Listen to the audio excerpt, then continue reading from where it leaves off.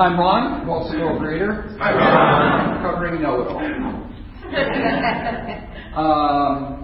I am a native to Los Angeles. I was born and raised in Los Angeles. I tell everybody that my parents removed the feathers when I was young.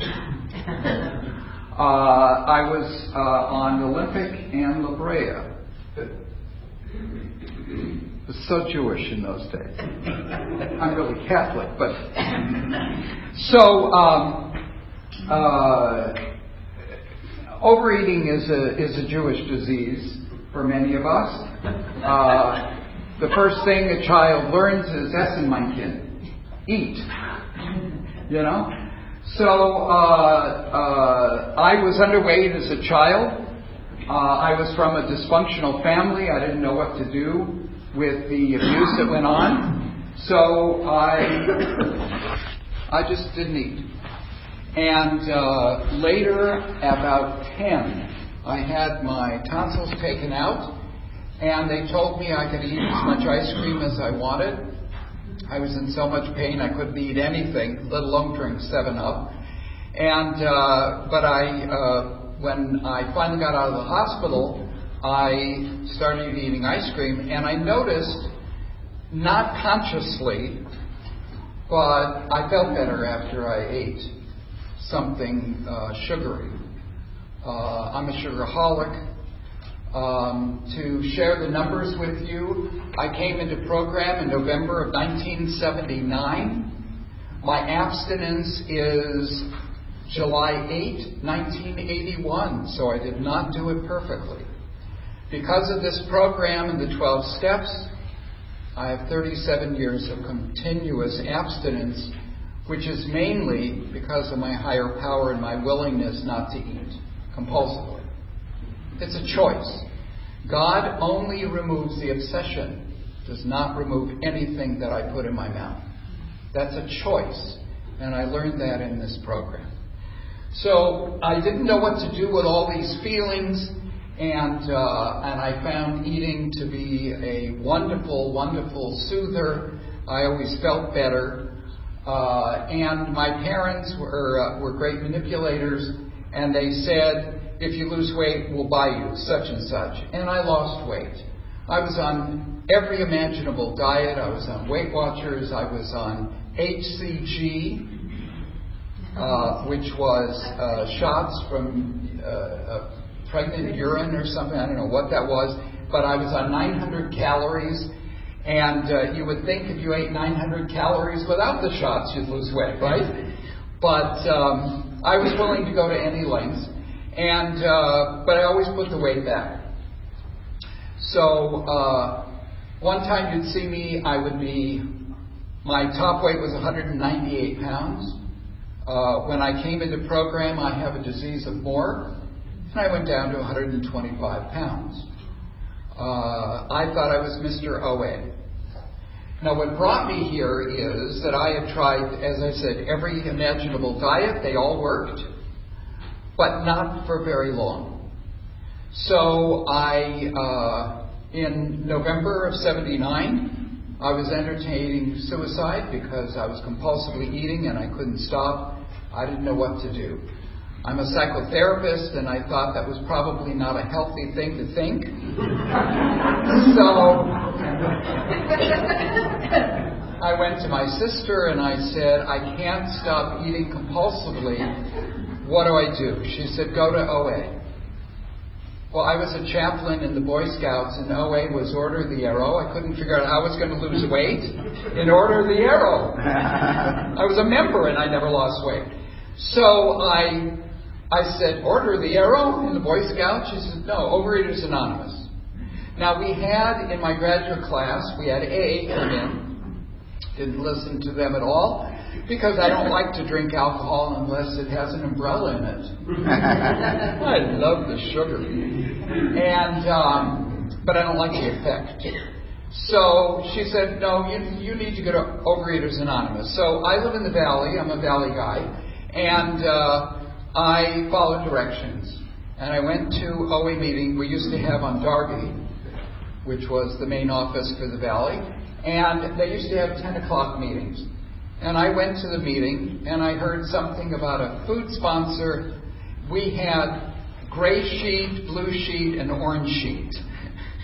And those were the diets of the day, which they got rid of for lawsuit reasons. But I went on gray sheet, of course, because that was the most strenuous. And I was there for a diet. I wasn't there for recovery.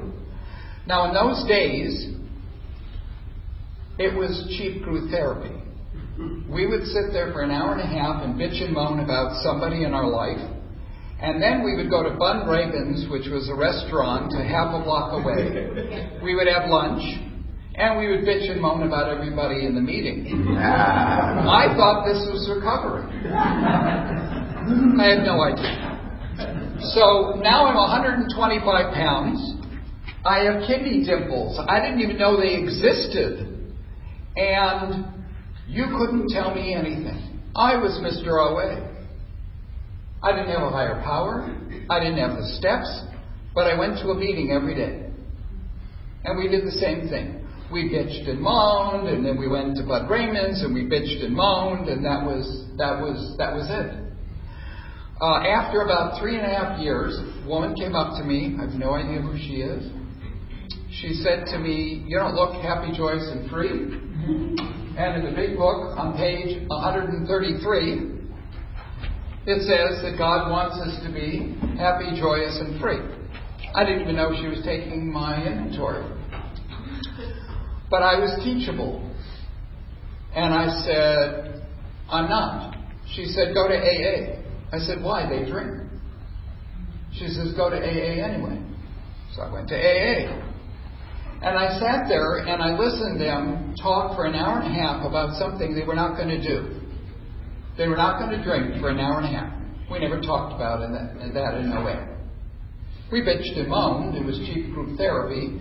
You threw in a quarter or you didn't. And so she said to me, "So what did you think of the meeting?" I said, "Well, they talk about something they're not going to do for an hour and a half. God shot number one. Why don't you listen to the similarities instead of the dissimilarities?" I didn't even know that's what I was doing. And all of a sudden I started hearing recovery. First thing I heard is, I can act my way into good thinking, but not think my way into good actions.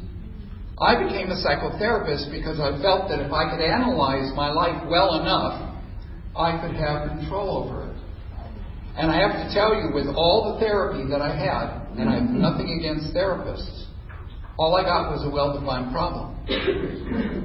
I even asked a psychiatrist who came to our graduate class, "What do you do after you analyze them?" I said, "I don't know." So I started hearing things in AA that I never heard in OA. Now this woman comes up to me and said, "You don't look happy, joyous, and free." She had a mantra going on here. And I said, "No, I'm not." She said, "You need a 4th-step sponsor." Now, I had already been taken through the steps twice. Once in an hour and a half, which is what they used to do in AA. And the other one was a little longer, and I got nothing out of it. I didn't put anything into it. And so I was just there sucking up the air and thought I would get it. So she said to me, God shot number 2, "Who frightens you the most in this room?" Not who has what I want. Because I would go with the guy that had the Mercedes or the Bentley or, whatever. And I said, "That guy over there, Captain Serenity, reminds me of every bully that I dealt with as a kid." She said, "Good. Ask him to be your sponsor." I said, "You have a death wish. This man boasts that he's killed 11 people and got away with it, and you want this Devonshire Jewish kid to go ask him?" She said, "I think he's a teddy bear." I called him. Wasn't going to go up to him physically. And I said, "Captain, I'd like to ask you to be my sponsor."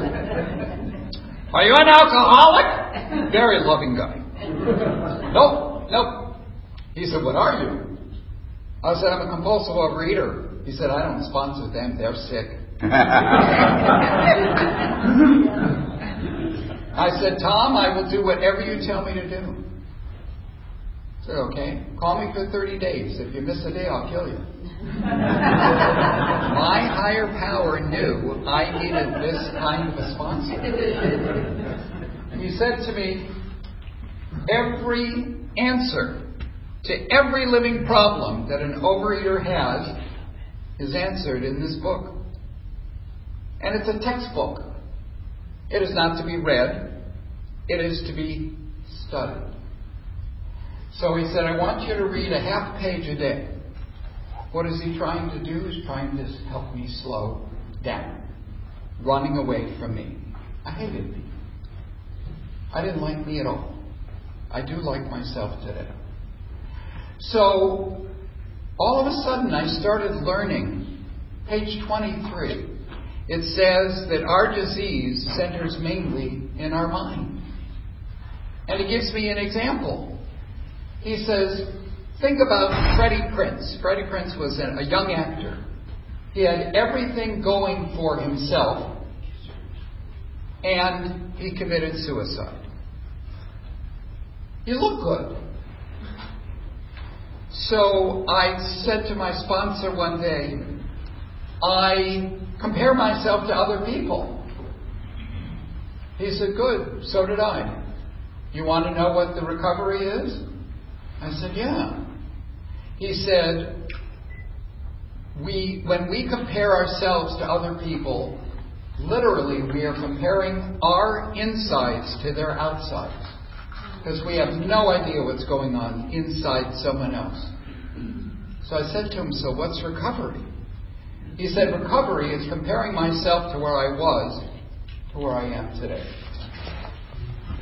Because I'm always a little better today, if I'm making any effort.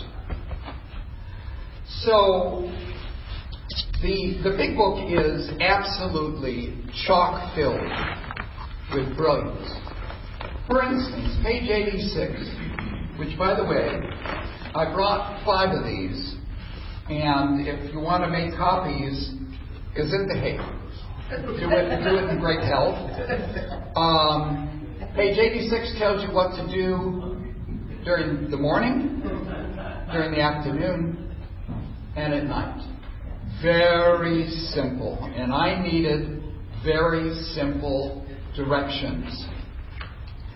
Well, one day, I don't know about you, it's one thing, working program here, but I was going to go visit my family.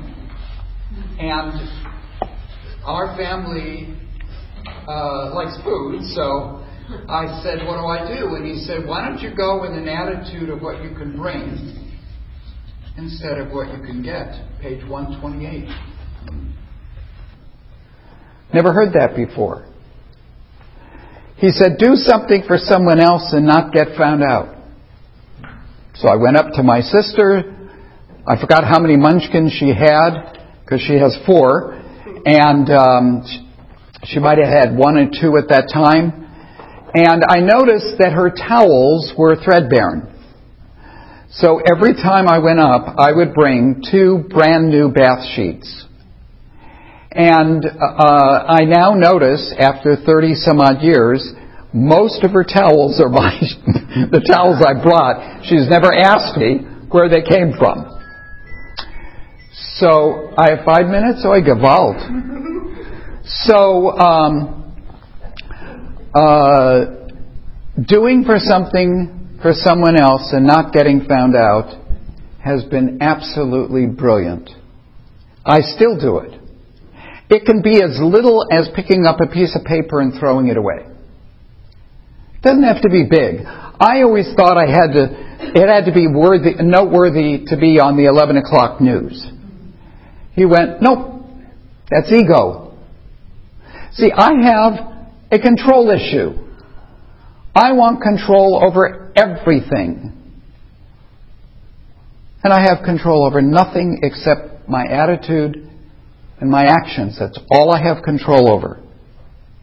So I had no control over the 405 freeway, which, by the way, wasn't bad. I remember once I was driving to a meeting and it was a parking lot, and I am screaming the Serenity Prayer. That's how serene I am. And this program is absolutely a gift. It is absolutely a gift. The problem is we have to work it. And all we have to do is make some effort. There is someone that I sponsor that is in graduate school, and all I say is, you're only responsible for some effort in studying for your exams. And he balked me for a while, and then he all of a sudden decided maybe that's a good idea. He's making A's on his exams. And he says, but everybody else is cramming and cramming and cramming, and I'm not doing it. And I said, but you have program, they don't. When they say keep it simple, sweetheart, they mean it. Keep it simple. Because we can love ourselves back to recovery. We cannot beat ourselves back to recovery.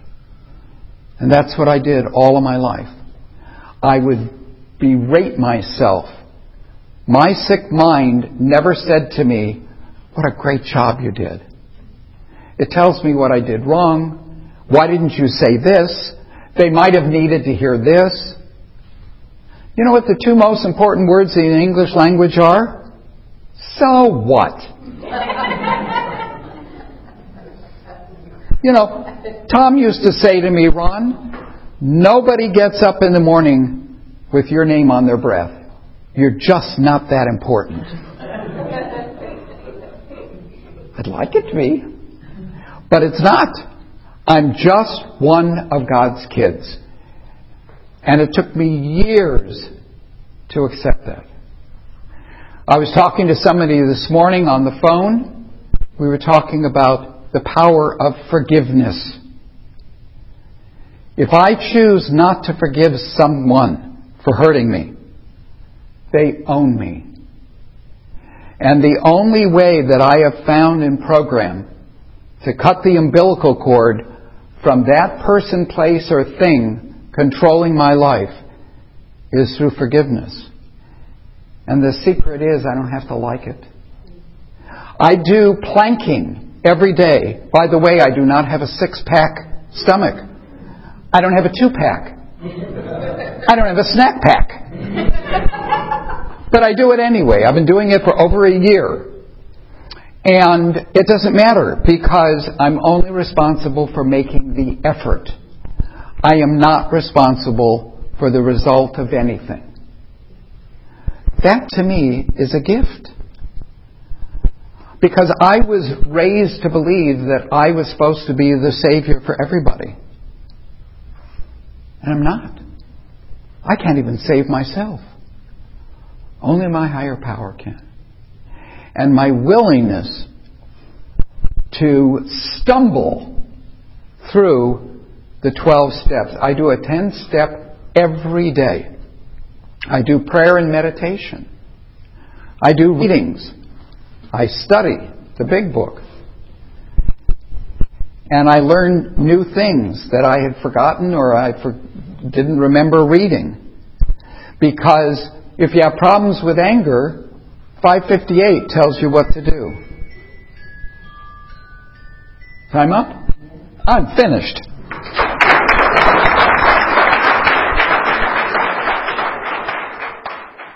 This is the time for questions only. There is no sharing at this meeting. If you need to share, please do so with any one of us after the meeting. Also, please remember that the opinions of the leaders are my own and not those of Overeaters Anonymous as a whole. When asking questions, you need not identify yourself if being recorded. Please remember, if you ask a question, your voice may be audible on the OA podcast. Recording, please restate the question. Okay, so, sir. Hi, thank you so much for your share. Could you talk about your higher power and your relationship with your higher power and how it grew and or changed over the years. So the question was to talk more about my higher power. So the serenity prayer, as my sponsor said, God grant me the serenity to accept the things I cannot change, the courage to change the things I can, and the sponsor who knows the difference. My sponsor had no ego at all. By the way, ego stands for edging God out. I love that. So I was raised Jewish, and we had a vicious God, and who rewarded you when you were good and punished you when you went bad. And then on Yom Kippur, he was on this celestial whatever, and he decided if you would live, if you would die. I mean, this was not the greatest thing in the world. And I had all kinds of people say to me, write a piece of paper, write everything you want with a God and everything you don't want with a God, and tear it in half and work on the one that you want. And none of that worked for me. There was a woman, Harold probably knew her, Dottie Shore. Dottie Shore was a woman in AA, had many, many years of sobriety. She spoke a lot in OA. And I saw her at a AA function. Went up to her and I said, I'm having problems finding a higher power. And she said, what have you done? And I told her, and she said, oh, please, don't do that. This is a simple program for people who think they're complex. All you have to do is say, God, reveal yourself as you really are. And then start looking. So I was working at UCLA in the engineering department, which I know nothing about.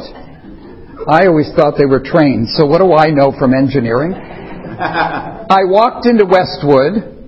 The only bookstore, my mazel, the only bookstore was a Christian bookstore. Right? I go in. A little chutzpah. Anybody know what chutzpah means? A nerve. I walk up to the lady and I said, do you have a Judaic section? She said, yes, we do.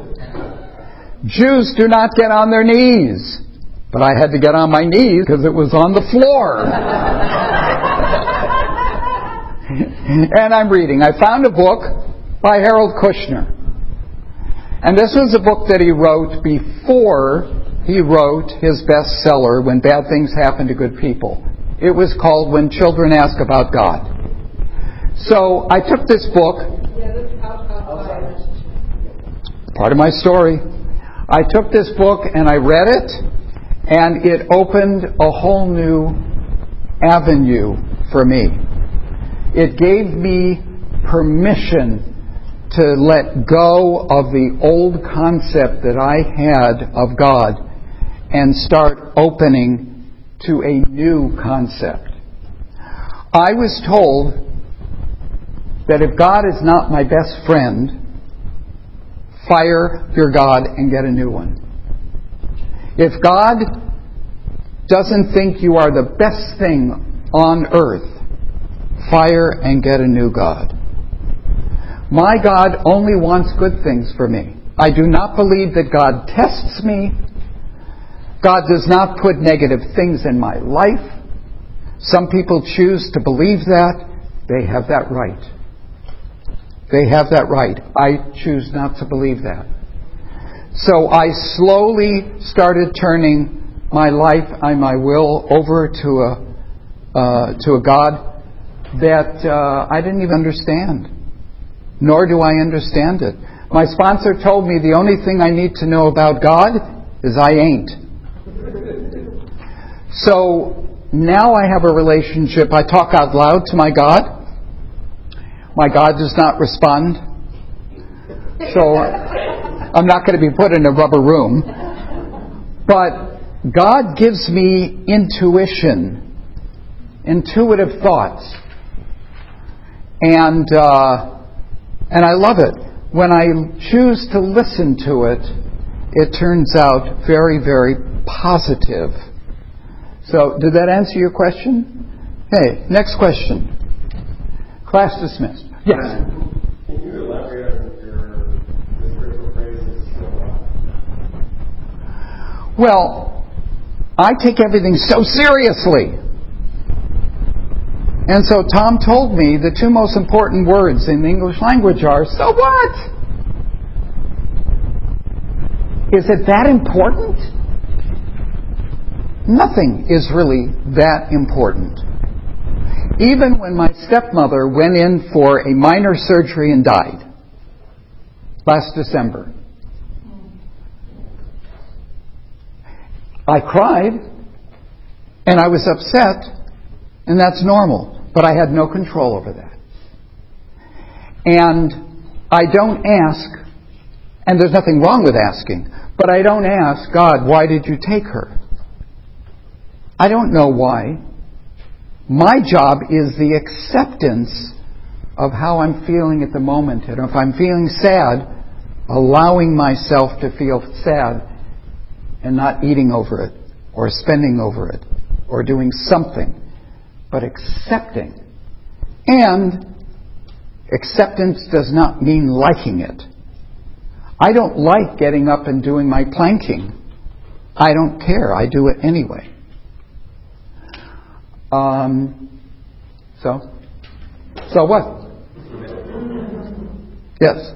So typical. How was your relationship with your family of origin, and how is it today? Say that again. What was your relationship like with your family of origin, and what is it like today? So, most of my original family are passed; they're dead, and I did a lot of fourth and fifth steps on that. My relationship with my family today is that the 10 Munchkins, which are my nieces and nephews, have never seen me compulsively overeat. When I go up to the family, I am the family listener. I learned in OA how to listen to someone instead of impress you. And listening is an art. It's not something that came easy, even though I was a psychotherapist and I'm supposed to be able to listen. I learned in OA a way of listening. And the best lesson I learned was never give your opinion unless there's a question mark at the end of a sentence. So my family feels very comfortable coming to me and telling me all their chokhmah. Chokhmah is problems. And it goes in one ear and out the other. And I never tell any of the other family members, do you know what so-and-so said? I just don't do that. None of my business. They're confiding in me. I listen. There's never a question mark. So I listen. And if they asked me a question, I would say, what do you think you should do about it? Because I don't have to play God, who has all the answers. Because I don't have all the answers. And I certainly don't have the answers for anybody else, let alone myself. Okay? Anyone else? Yes? You talked about God removes the obsession, but it's God removes the obsession, but it's your responsibility. You choose what you put in your mouth. Can you elaborate on first how long it took for the obsession to go away, and exactly if you're not obsessed with food, then it'd be easy to make the choice to not binge, I assume. The difference between obsession and choice. Good question. I am one that in July 8, 1981, I kept coming to meetings even though I was binging. And I would say to people, when am I going to get abstinent again? And they kept saying, keep coming back. So, when I was working on the steps with my sponsor, he said to me, do you agree with the second part of step 1, that my life is unmanageable? And I said, no, my life is very manageable. He said, describe your last binge. And I said, well, I had some dinner, and then I went across the street, and I got my binge foods, and I had to eat them on the way home, and then I ate them, and I didn't taste anything after the second or third bite. He said, go back even further. I said, well, I came home from college and I decided not to study, and then I had dinner and then I went across the street. He said, go back even further. And I said, well, how far back do you want me to go? He said, I want you to go back in the morning that you made a conscious decision to compulsively overeat. And I said, I didn't do that. He said, if you did not make that decision in the morning, then your life is unmanageable. That made sense to me.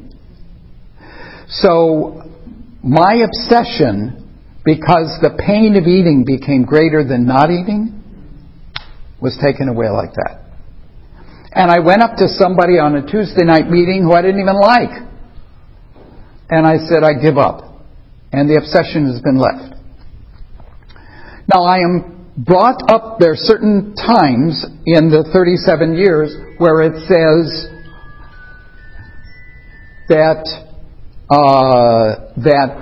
gee, I think, a box of cookies would be very nice right now. What I learned is, and I teach all the people I sponsor, is I need to find one human being that I can tell everything and anything to and not feel judged. And luckily I have that, and hopefully I am that for the people I sponsor. So whenever I have those thoughts, I instantly text or call somebody and tell on myself. Don't ask why that feeling of wanting to eat goes away. There's something magical about not keeping secrets for me. So the obsession left. I make a choice every day to not compulsively overeat. And my abstinence is not perfect. I don't know anyone that is. I've been the same weight for many, many, many years, which is very nice. But to me, it's my higher power. And if I have what I want to eat, all I have to do is say, God, remove these feelings. Because that's what it says. I think it's 84, the bottom of 84. We ask God to remove these feelings. And God does. Every time? No. Because if I don't really know the right thing to ask, what's really going on inside my gut, it doesn't get removed. So I get to write about it, find out what the real issue is, and then I can ask God to remove it, and God removes it. Okay? Anyone else? Yes? What do you do on a daily basis to stay spiritually fit? I get up in the morning, and the first thing out of my mouth is, thank you, God, before I even get out of bed. Then I get up, and I do every other day I do back exercises, and I do planking every day. And then I get on I do my readings. I read Just for Today, and I study from the big book, and I do prayer and meditation, and I pray for people in my life. There are people in my life that have serious issues. They're dealing with cancer, and they're dealing with this. I have no power, and I try to say, not good at it, but I try to say, if it be your will. Because I don't have control. So there are friends whose wives have cancer. All I can do is pray for them. I have a friend whose partner is in hospice. All I can do is pray for him. And that's all I can do. So, and as I said, I talk out loud to God. I talk in the car, I talk, wherever. And I love it. It's very, very freeing. And I don't know whether God listens or not. Doesn't matter. There was a great story. I don't know if there's a guy in program that's more years than me. Terrell, I think, knows him. He was on a business trip, and he had no success. Went to an OA meeting. Guy came and opened the door, and he said, thank God you're here. And he dumped all of his issues on this poor guy. And at the end of the meeting, he comes up to the secretary and said, I am so grateful to the guy who came to open the door, because I had to get this out of my system of what was going on. She said, what guy? said, well, the guy who came to open the door. She said, sir, he doesn't speak English.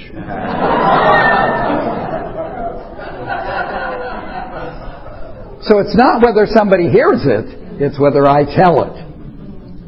And rigorous honestly, if there is even such a word as that. One last question? Yes. Hi. I don't know if you chose me or the woman in front of me.